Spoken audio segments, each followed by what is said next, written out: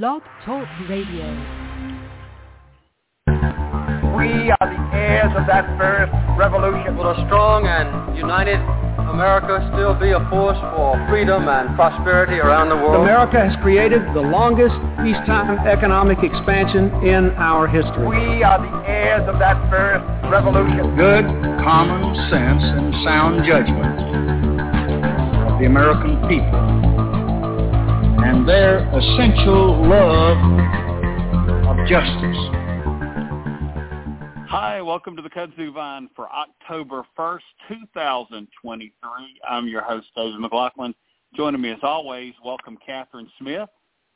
Greetings from Atlanta. And welcome Tim Shiflett.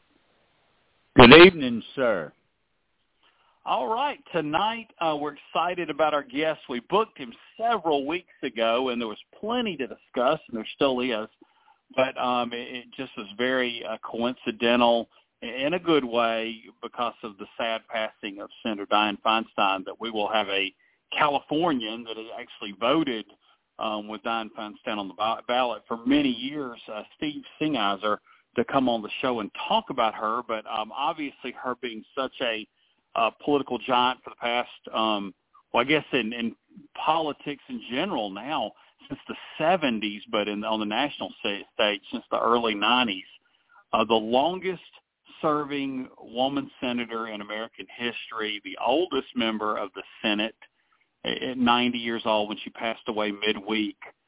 Just a very sad passing. And I think we've talked about this a few weeks ago, and I mentioned that while maybe she served one term too long or a little bit, people should not use that to negate her legacy, which was incredible as San Francisco mayor, being thrust into that job in such a dramatic and tragic way, and then serving now in the U.S. Senate for parts of 4 decades. Catherine, your thoughts on the life and legacy of Dianne Feinstein?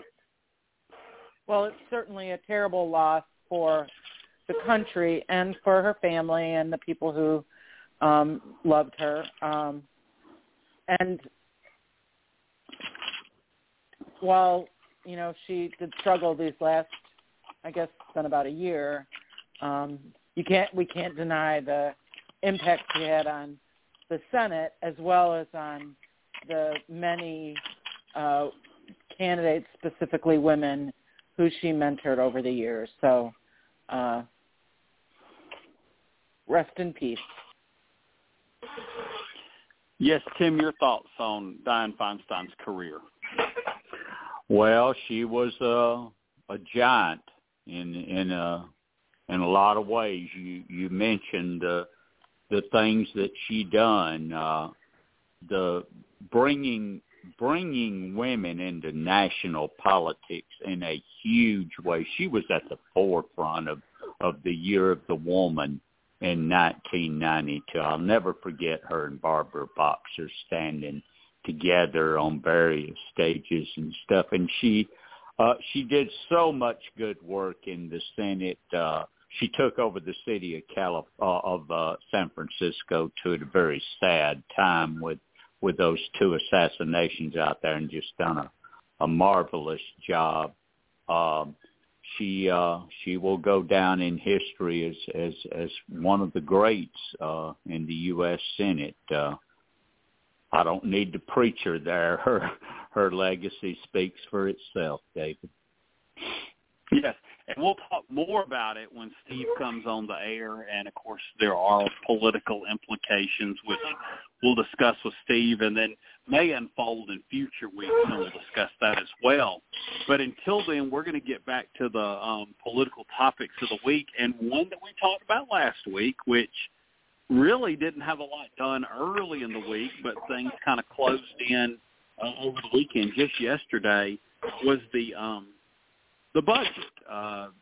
We didn't have a budget. We were in the final hours before you could get a budget. The Senate had approved a budget that was very workable, that I guess only has a 45-day time period. Speaker of the House, Kevin McCarthy, he put up another budget that, wouldn't pass because some of the right-wing members would not vote for it again. And then he ended up cutting a deal with Democrats where I guess all but maybe one Democrat voted for it. A good number of the more moderate to not wacko conservative Republicans voted for it and had enough votes to pass. But I think it still had 90 no votes. So I guess maybe 89 of those 90 no votes were Republicans. So, pretty decent, piece of their caucus didn't even vote for this budget to keep the government open, but it appears this is going to happen, and it's going to be another 45-day period. So around Thanksgiving, this budget deal ends. So we kind of kick the can down the road, and if you're someone that depends on government services for your livelihood or you're sustaining your livelihood or what have you, this was critical for you. So, that's where you have to be glad that it happened, although we really didn't fix this thing long term, did we, Catherine? No, it's so ridiculous to do these continuing resolutions. It's very frustrating for, like you said, for people who depend on government, which is most of us in many cases. We all want the, food. We all want the FDA working. We all want the CDC working. All these things are, important to day-to-day life. Then you look at the ones who are really dependent, and that's even more of a heartbreak. It's just ridiculous. But one of the things that occurred to me today was, there's that phrase that politics makes strange bedfellows.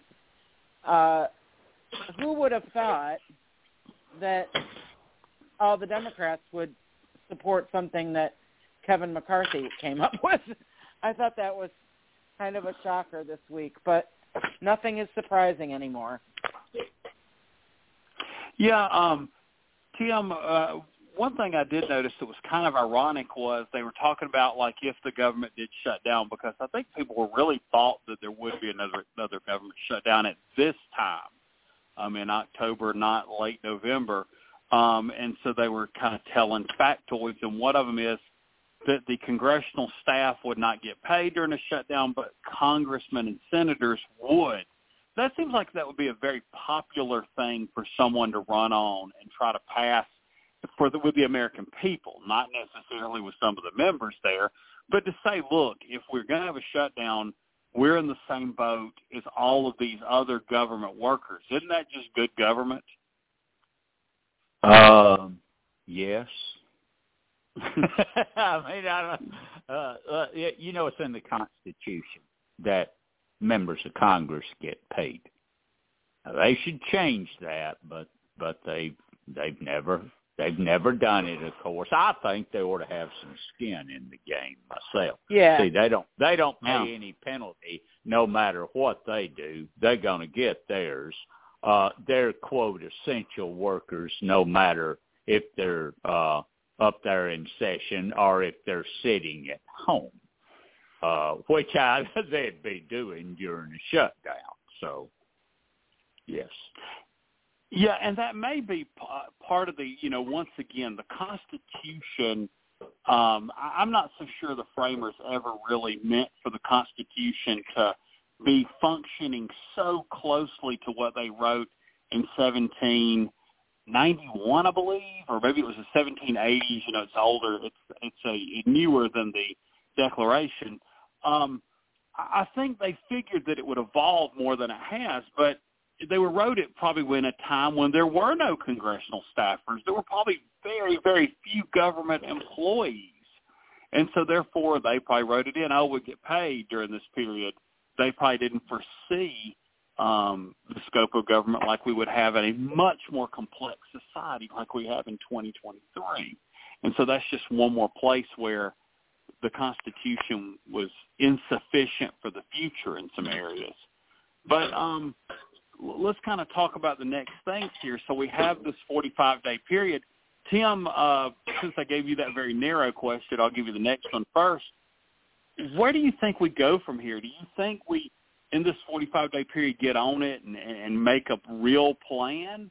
or are we just, once again, kicking the can down the road? We face this same dilemma in about 40 some odd days. Well, the first thing's going to happen is what's Gates going to do this week? We may degenerate into a wide open floor fight and not even be talking about what we're talking about now, because obviously in 45 days you want to have a Speaker of the House sitting there when you're trying to do appropriations. And who knows what's going to happen with that. Because, just this morning, the Speaker of the House said, if somebody wants to make a motion against me, bring it on. I wish they were thinking more about appropriations, because, see, it in this 45-day stopgap measure, they cut out Ukraine spending. And Michael Bennet over in the Senate, was about to try his best to stop the whole process because he was so angry about that. McConnell and Schumer promised him no in the next budget, the 1-year budget that we do, Ukraine funding in a few weeks is going to be restored. Well, then over in the House, you got all that bunch that's saying, that's not going to happen. I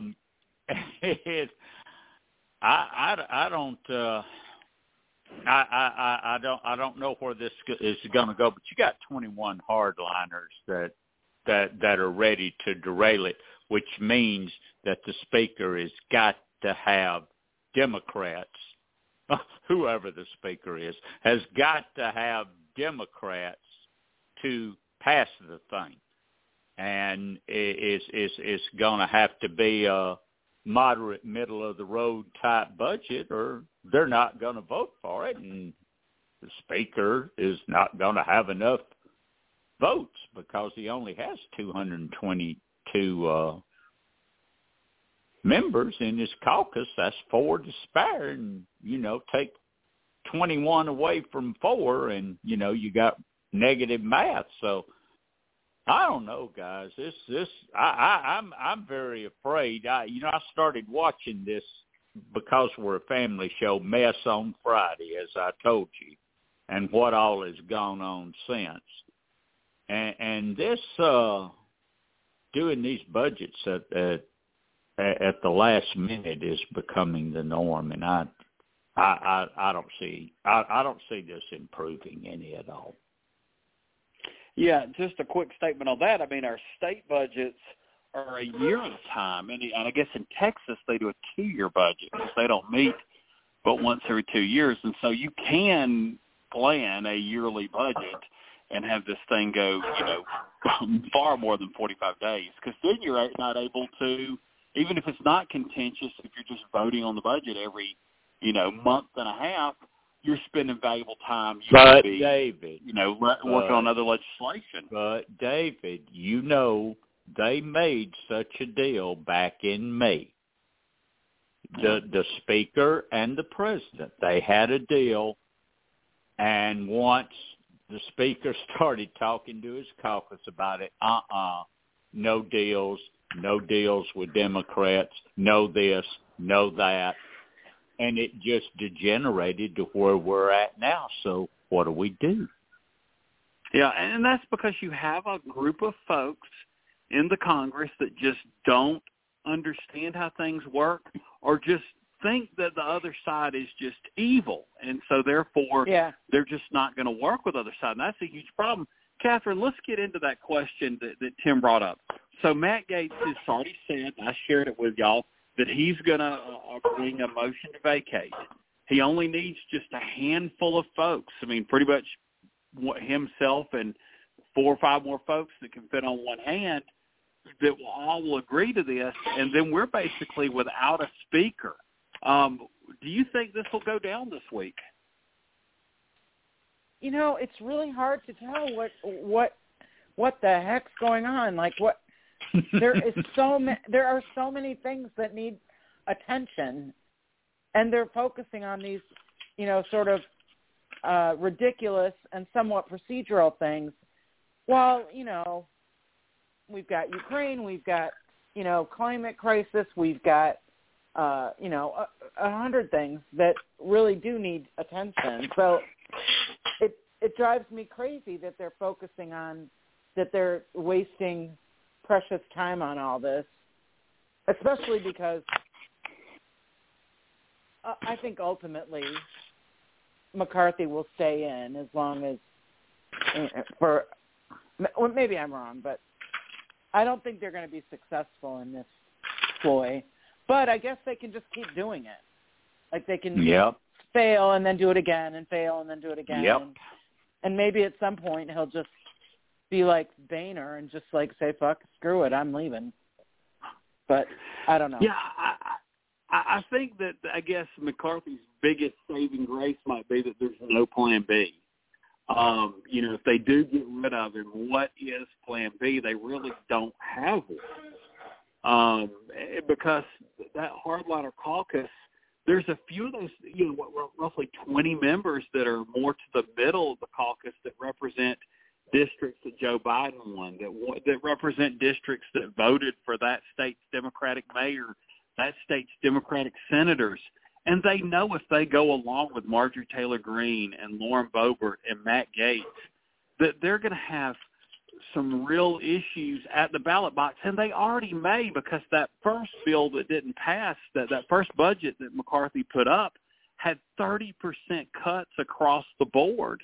And a lot of those folks voted for it. So now that will be used against them in a campaign.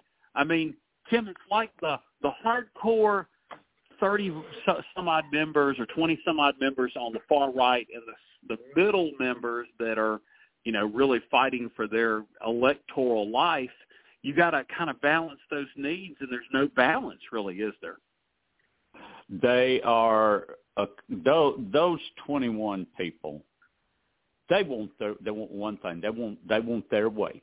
They don't want to negotiate. They want their way, and if they want to shut the government down, so be it. Their boy Trump wants them to do it anyway.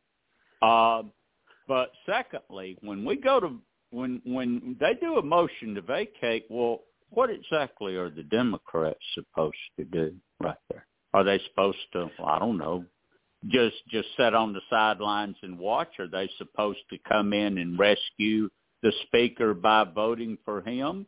And if they do that, keep having to vote for him? Or are they going to vote for Jeffries, who cannot possibly get 218 votes? What do Democrats do in this? Well, Representative Alexandria Ocasio-Cortez, she spoke up on this, and she said that she will vote to vacate. I mean, she'll vote with those, because it'll be like it's a no vote on McCarthy, and then I guess there'll be a speaker's election. All the Democrats will vote for Jeffries. We'll be about like where we were. So really, if McCarthy is going to cut a deal with Democrats, he has to really cut a deal with Democrats, and then he has to move really far over to the middle of the political spectrum and give away I don't know what to get the support of Democrats. Catherine, that doesn't really seem to be in his DNA, does it? No, it does not seem to be in his DNA, and it certainly isn't a ticket for re-election. And yeah. Yeah, I don't know how that would be. Jim, what kind of deal could he cut? Tell us.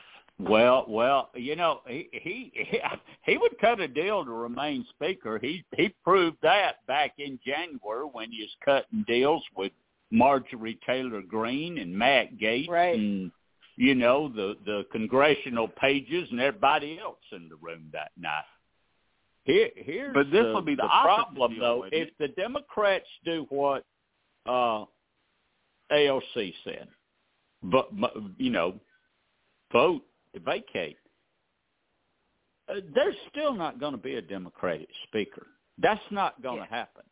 There's going to be a Republican speaker, and look around. It's going to be somebody worse, probably, than McCarthy. Imagine that for a moment. you couldn't get much weaker and ineffectual. Well, let's go ahead and switch gears, and we are glad to welcome in one of our favorite and longtime guests from California, Steve Singiser. Welcome, Steve. Hey, everyone. How's it going? All right. All right. Well, we're glad to welcome you on, and I'm going to do it a little different. I'm going to pass the question directly to Catherine, and then I'm going to close things out with our educational talk. So, Catherine, I'm going to pass it right to you. Hey, Steve. How are you doing today? Are you looking forward to voting 1 million times in the next year? Right? Yeah, I think they're going to keep me busy out here for sure. But, right. Yeah, may you live in interesting times. Isn't that what they say? Yeah. We wanted to just talk with you about sort of the legacy of Dianne Feinstein and then, of course, into the political, ramifications of her death. And so what are you thinking about today about as far as Dianne Feinstein? A number of things. One of which is that I cannot fathom the fact that her career effectively began, and I am not a young guy, at a time, it's easy to retrofit what we see today and think it's the way it's always been, but the fact that her political career really ascended in the 1970s, when I first started teaching social studies back in the late 90s, one of the things I pointed out is that Congress was only 9% women. And she had already been a member in good standing at that point for almost a decade. It's just amazing to see and to ponder how much our political society has changed since she joined it back in the 1970s locally in San Francisco. I know a lot of people on the left felt a lot of grievances towards her in the last, decade or so. But as I was saying to Eric Michael Garcia a little earlier this week, who is a national Capitol Hill writer, I don't think her issues were so much ideological. I think, and this is not to her credit nor to her detriment, it is what it is, as they say. I think she just believed in a Senate that didn't exist anymore. A Senate that was built on bipartisan comity and comity, M-I-T-Y. Let me be clear on that. Right. Not yeah. M-E-D-Y. Yeah. And working in a unified spirit. And I don't know that Senate's been around for most of my adult life, but it's the Senate she came into, and it's the Senate I still very much think she believed in. And so I think she frustrated a lot of people on the progressive left because of that. But the other thing I think, and I couldn't help but think it when I got the news on Friday, I really wish some of these folks would understand that they deserve a little bit of life to themselves. Yeah. I feel very bad that she never got to enjoy just being citizen Feinstein. Now, in fairness to her, maybe that's not what she ever wanted. But, she was 90. I can assure you, I love teaching. I'm still fired up when I go talk to those kids every day. You will not see me in a classroom at 90. On that, I can absolutely guarantee you. It's just, and we see Mitch McConnell sort of in the same vein. And I know a lot of people on my side of the political fence kind of but enjoy ribbing what's going on there. But I feel nothing but sadness. It's like, why do you still feel like you need to be there? Go enjoy what time you have left with your family, grandkids if you have them, your spouse, your friends. It just, to me, oh, man, losing your life on the job is tragic at any time, but when you're 90, my goodness. She's a giant in California politics. The other side of that is that it's not like if she had decided not to run again, say 10 years ago, but she would. It's not like she would have faded into the woodwork. She would have always been a leader, and she would have been sort of a kingmaker probably, and she could have mentored people. And so I think that's a little bit heartbreaking too, because that would have given her or any of us the time to spend with our family or travel or read a book or whatever, but also continue to to make a contribution. So I agree with you. I found it very heartbreaking that that the whole thing was, it's just sad, like you said.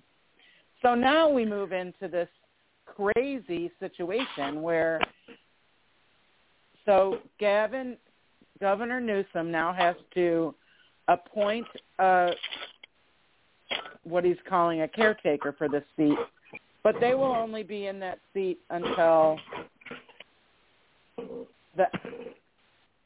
for a brief time, right? Because then there's going to be a special election, and then there's going to be an election in November, right? Is that right? Do I have that right?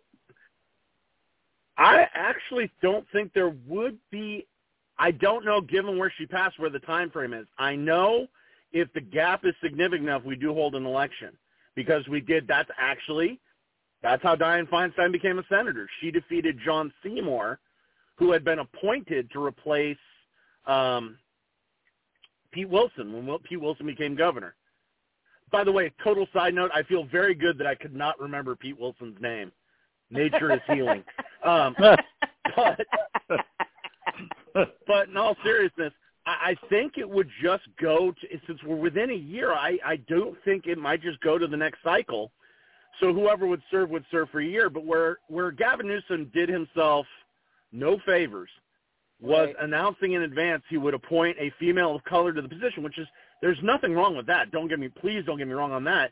But when one of the three most prominent candidates in the field is a female of color, now you're boxed in. Because you say you want it to be a caretaker, but now, as of just today, the head of the Congressional Black Caucus has come out and said, we believe it should be Barbara Lee. Yeah. And it was only as recent as 3 weeks ago that Gavin Newsom was saying on national interviews, it wouldn't be fair to everyone else running to appoint someone who clearly has designs on the seat to hold that position. He was still holding on to the idea of a caretaker.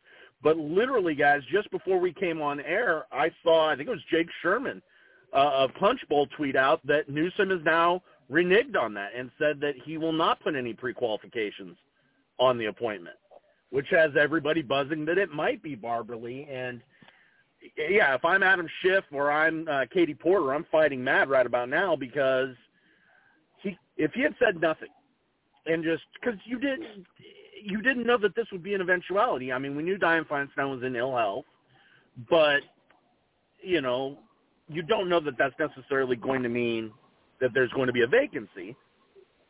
But even if there was, all he has to say is, I'll appoint a caretaker when the time comes. There's an election coming up. Dianne Feinstein had already agreed she would not be running, or already confirmed she would not be running. He could have saved himself a whole lot of headache.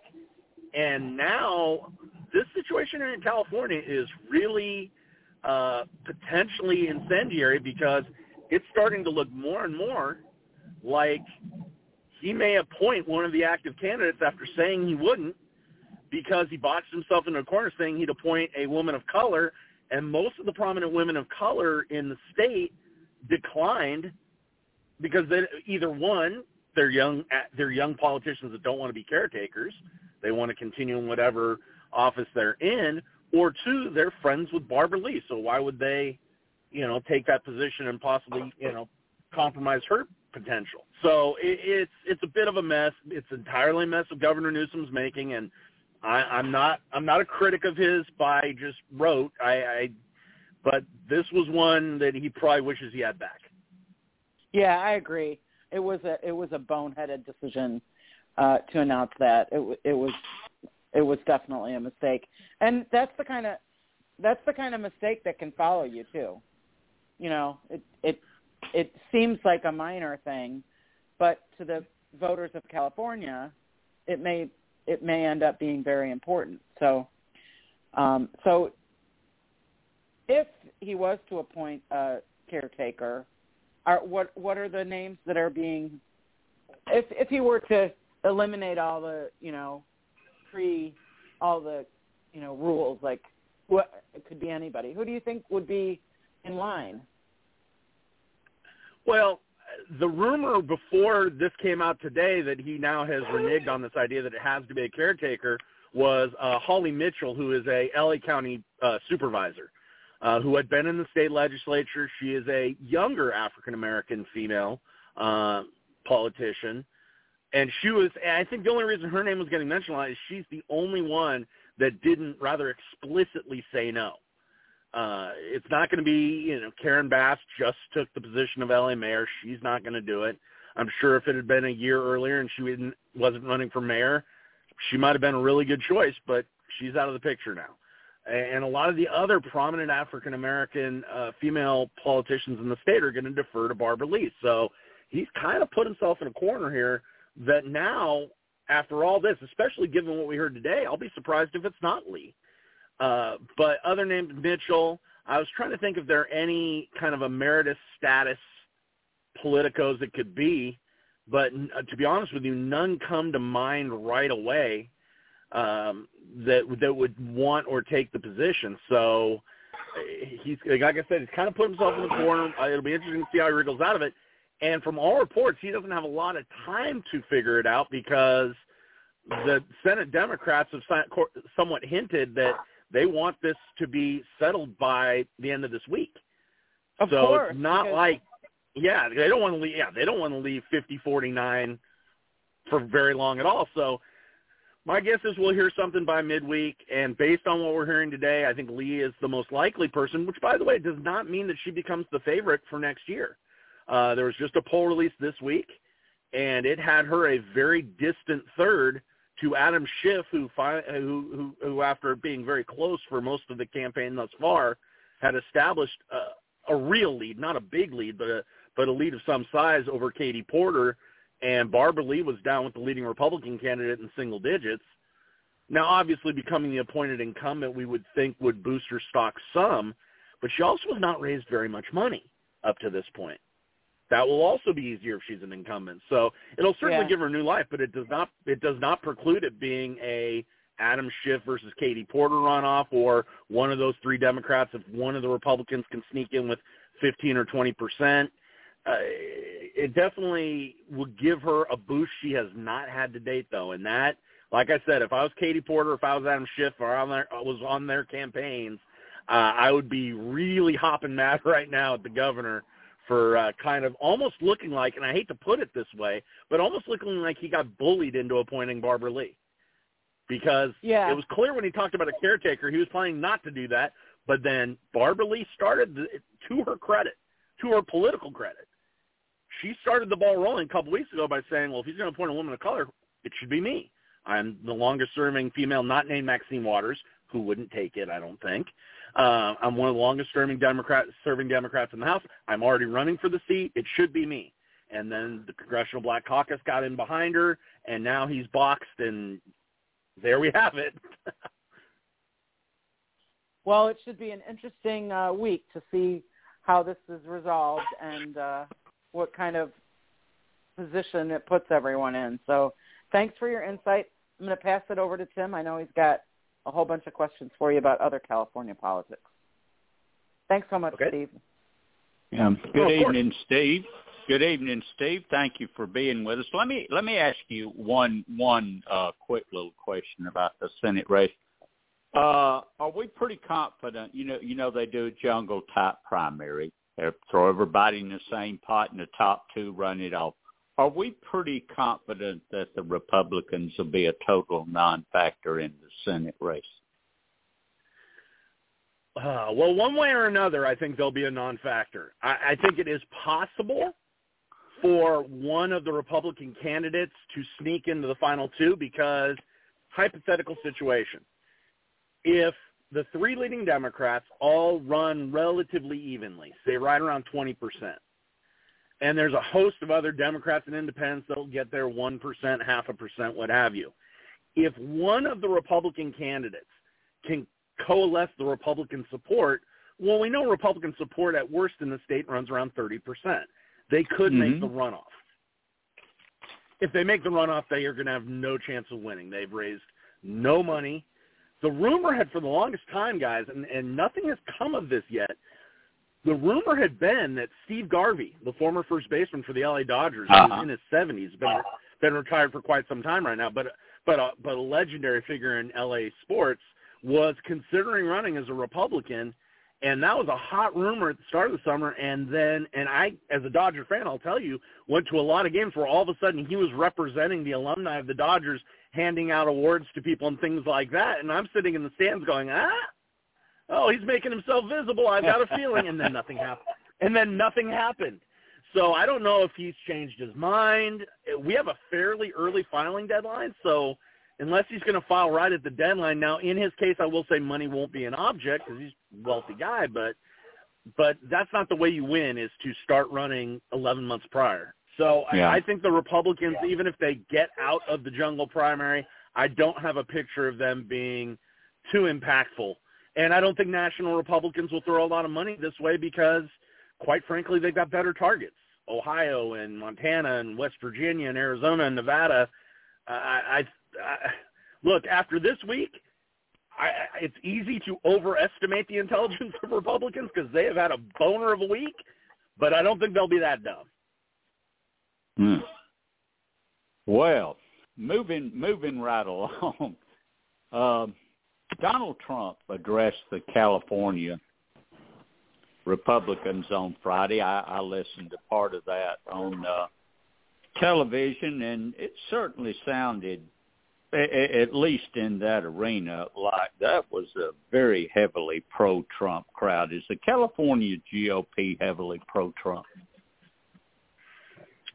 They are, and I don't think any of the alternatives are presenting themselves as alternatives. At the end of the day, someone's got to run against him. And so far, the only ones that have really done that have been Asa Hutchinson, which no disrespect to the former governor of Arkansas, but he's got about as much chance as Doug Burgum has. And if you're asking who Doug Burgum is, exactly. And then governor of North Dakota, just in case anyone doesn't think I know, governor of North Dakota, but again, and Chris Christie, who isn't going to get the nomination either. So I think it's this primary has been one of the great examples of political failure, because I do think that there is some yearning in the Republican Party, just in the name of wanting to have an electable candidate, for someone to present themselves as the alternative to Trump. No one wants to do it. No one wants to anger the MAGA crowd. It's almost as if, I was just talking about this with a teaching colleague of mine. We had a long talk about it, and he said something I thought was interesting. It's almost as if they're just they're praying and waiting for the legal process to do their dirty work for them. And then when that moment hits, they can say, hey, I've been loyal to him all along. I've said we should investigate the investigators. I've said that he's innocent, but, well, golly, too bad now. Love me, MAGA Nation. It almost feels that way, but the California GOP has been kind of taken over by people on the fringe. There was an effort a couple years ago by actually someone I know locally who was a former moderate Republican state representative to take the party leadership, and it went nowhere because they weren't interested in moderate leadership. And so it's very MAGA heavy. It was when you said you heard the speech on television, I was going to offer my condolences because wow, that was something. Yeah. Boy, when he made the comment that if this were not rigged, I'd win this state easily. It made me sit there and think, it's possible he's been asleep since 1990, but it's just I don't know.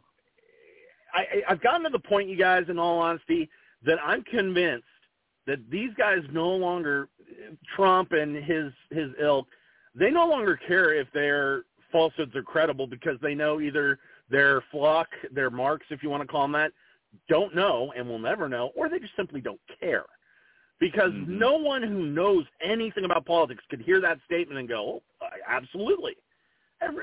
Either California is this crazy blue state that everyone's trying to leave, but no, not really. They really love me. It's just because it's rigged.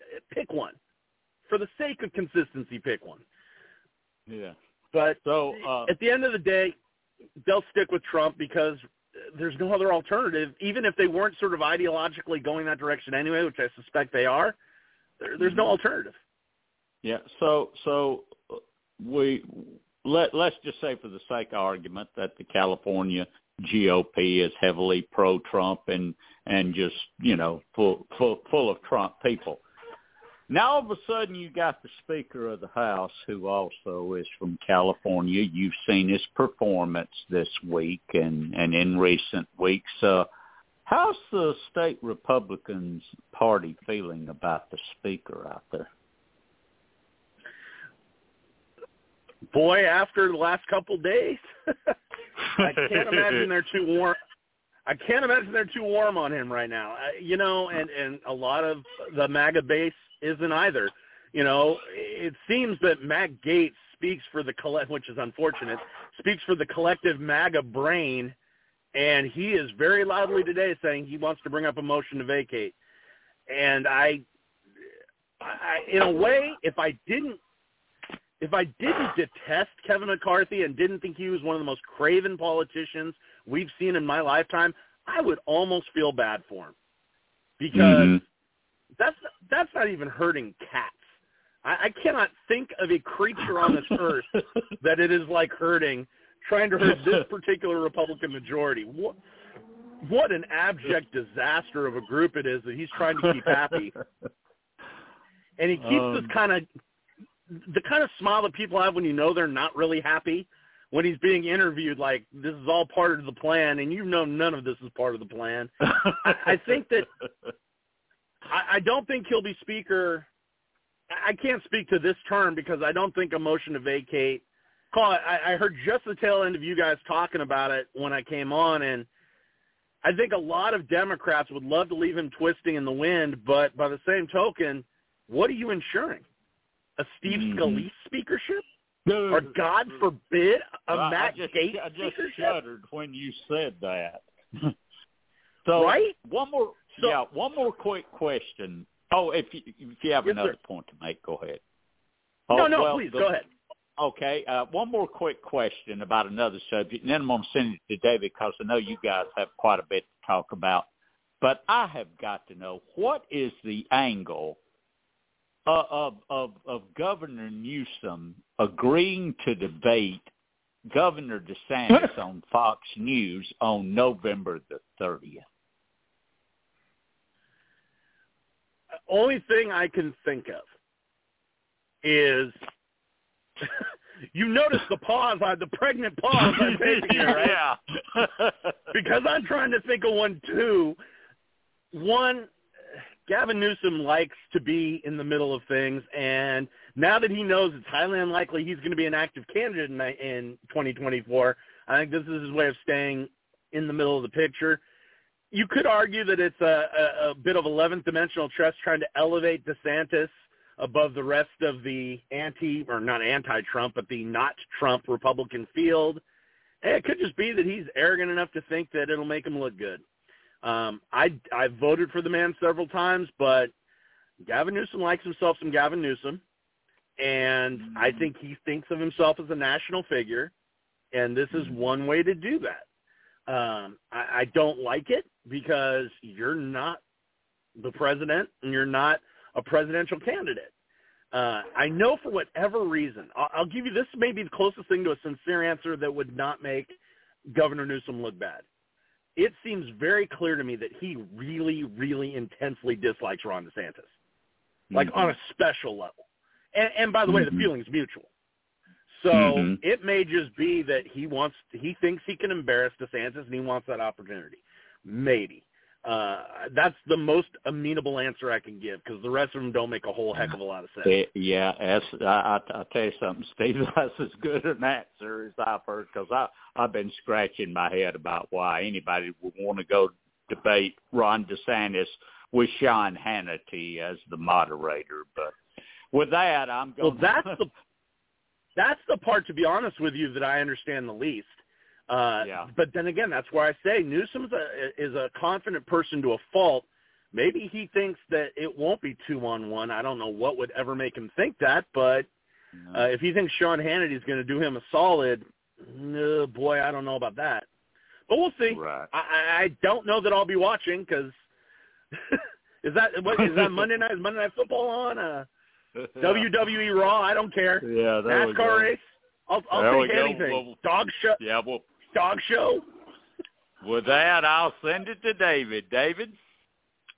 All right. Well, Steve, I would have loved to ask a bunch of California political questions too, but we know that you and I are both educators, and there's so many educational topics to talk about. The crazy thing is I plan to have you on near the start of the school year, and after next week, my school year is a quarter over, which is just bizarre to think about, but it's still pretty early in the year. So several things have happened, and one I want to talk to you about first is both Florida and now Oklahoma have approved PragerU videos as educational content, and that probably means they'll maybe even shift some funding their way. They'll produce more of their videos, and if you're not familiar with PragerU, I'll just go ahead and tell you they're not neutral educational material in the least. They're very conservative, loaded propaganda videos, to be honest about it. Steve, what do you think of this move by Florida and now Oklahoma and seemingly more states down the line? I'm not surprised by it, but I'm kind of sickened by it. Florida has been down this road before, all the way back in, I think it was about 2013 or 2014. There was an effort by the Florida State Board back then, which was Republican-dominated, to require viewings of Dinesh D'Souza films in high school classrooms. So I guess this is par for that particular course.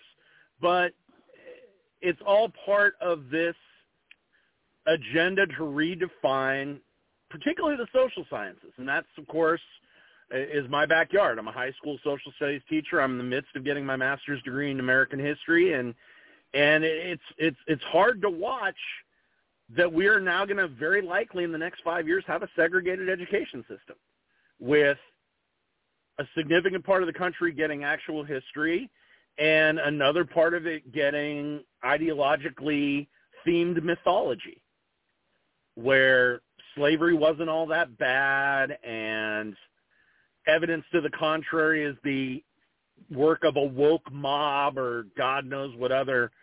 You know, if you did a drinking game, I happen to not be a drinker, but if you happen to do a drinking game to Republican state superintendents using the word woke, you'd have had cirrhosis by now, in all certainty. It's so transparent what they're doing, but Ryan Walters, who's the superintendent of public ed in Oklahoma and is a rabid, young, 30, I think he's in his 30s still, rabidly right-wing. He kind of caught on to the Ron DeSantis anti-woke train and decided to make that his ticket to undoubtedly running for governor someday, which he's young enough to do. I mean, what's his background in education? To my knowledge, he doesn't really have one. He came out of, I looked it up before he came on, he came out of an obscure college in Arkansas, which out of 450 public colleges ranked by U.S. Reports was a whopping, I think, 302. I don't know that he's ever spent minute one in a classroom. It's just, it's what we've seen really in the last decade of trying to work the refs to rewrite history in a way that fits an extremist ideology. And it's done by people who have no background in history to speak of. You look at the Florida move, the one person they picked to lead it, they go, oh, this is an esteemed history professor who has not taught in about 30 years, and really for the last 30 years has made his living on the going and getting money to talk at conferences and party conventions, spewing the party line. That's who that guy is. But he's even more qualified than the other person whose only educational experience apparently is putting up billboards. And plus, there's the usual array of dentists and parents who, with no background in history, telling us what the history standard should be. Can you tell I'm a little frustrated by this? Oh yeah, and by the way, you're talking about the whole, minimizing the impact of slavery. Just this past week, Tim Scott, who is a descendant of, American slavery, he actually, said in that debate that the Great Society was worse than slavery, which is just, I'm sure that if you polled African Americans across the country, about probably less than 5% would agree with that crazy statement. So you see it taking hold even with somebody like Tim Scott that should know better. I was genuinely sad when he said that, to be honest with you, because to me it was just, man, how far are you willing to debase yourself to be vice president? And let's be clear, that's what he's auditioning for. He has about as much chance of being the Republican nominee for president as I do, and I hate to break it to you, but I'm not a Republican.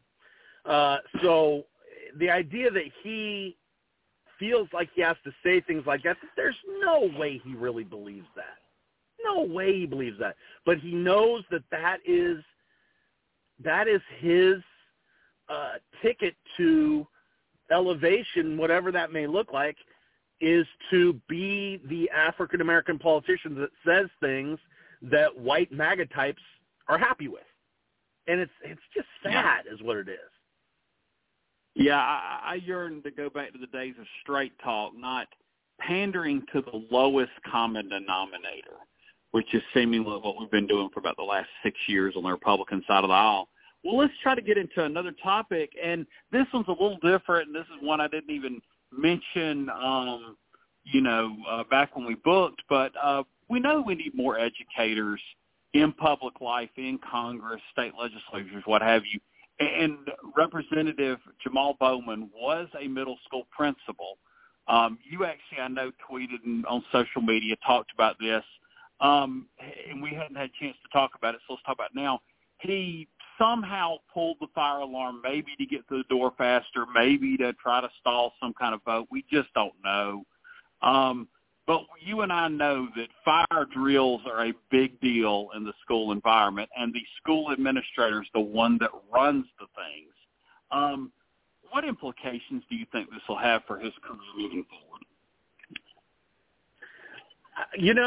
I think it'll help him in his district, to be honest with you.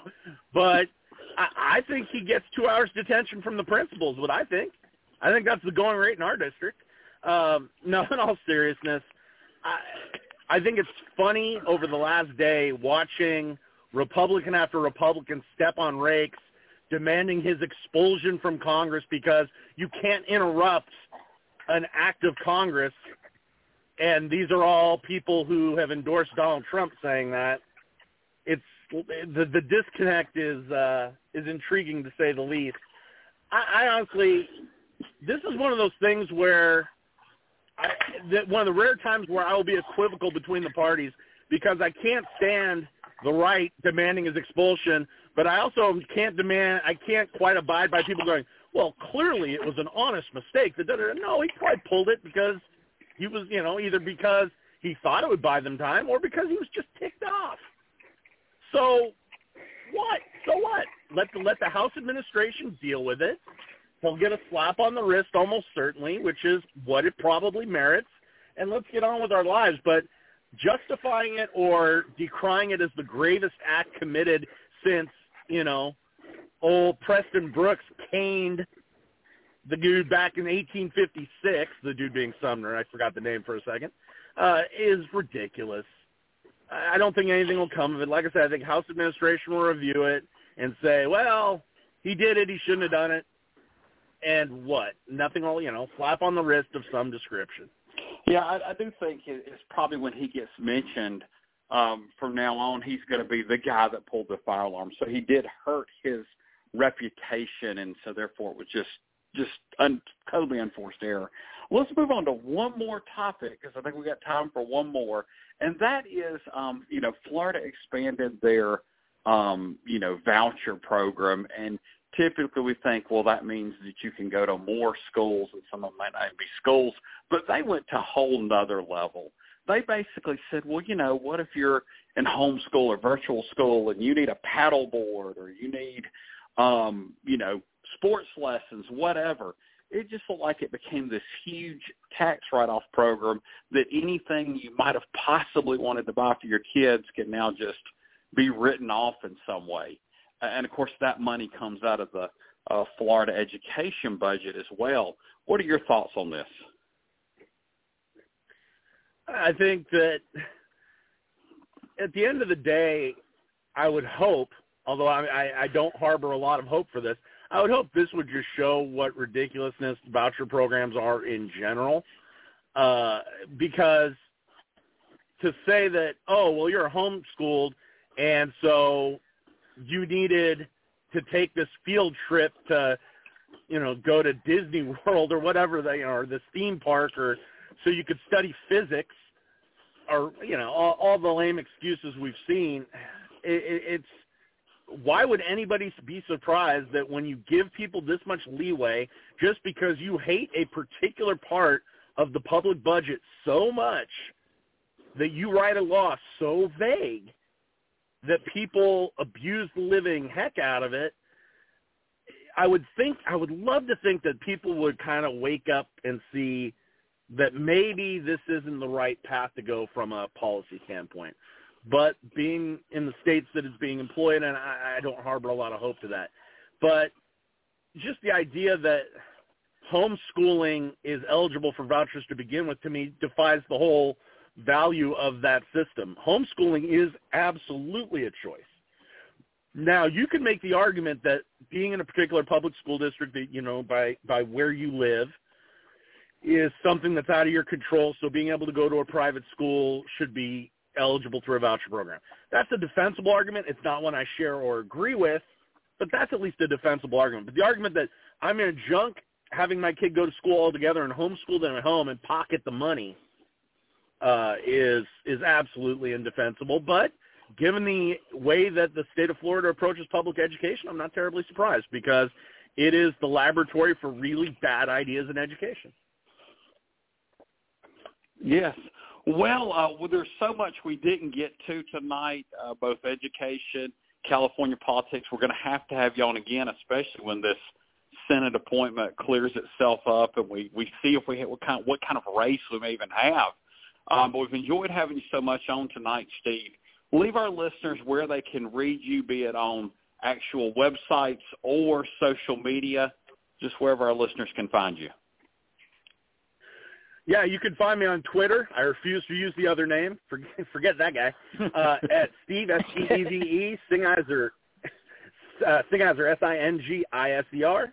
And you can also find me on election nights at Daily Co's Elections, being one of the many putting together our election night coverage. Yes. Well, thanks again for coming on the show tonight, Steve. Thanks, Steve. Anytime, guys. Thank you, Appreciate sir. you guys. Yes, sir. Yes. And tonight, guys, it's pretty close to the bottom of the hour. I don't think we can get to what we had planned as our final topic, which was Alabama's congressional maps, where one of a pretty key vote for Kevin McCarthy, Barry Moore, may be, going by the wayside if those maps do indeed hold. But we will probably get to discuss that in the future. And then next week, our guests from the University of Oklahoma and really all over the countries where JJ has lived, JJ Ames, will be coming on the show as our guest for about the third time next week. But until then, it's been the Kudzu Vine. Good night, guys. We are the heirs of that first revolution. Will a strong and united America still be a force for freedom and prosperity around the world? America has created the longest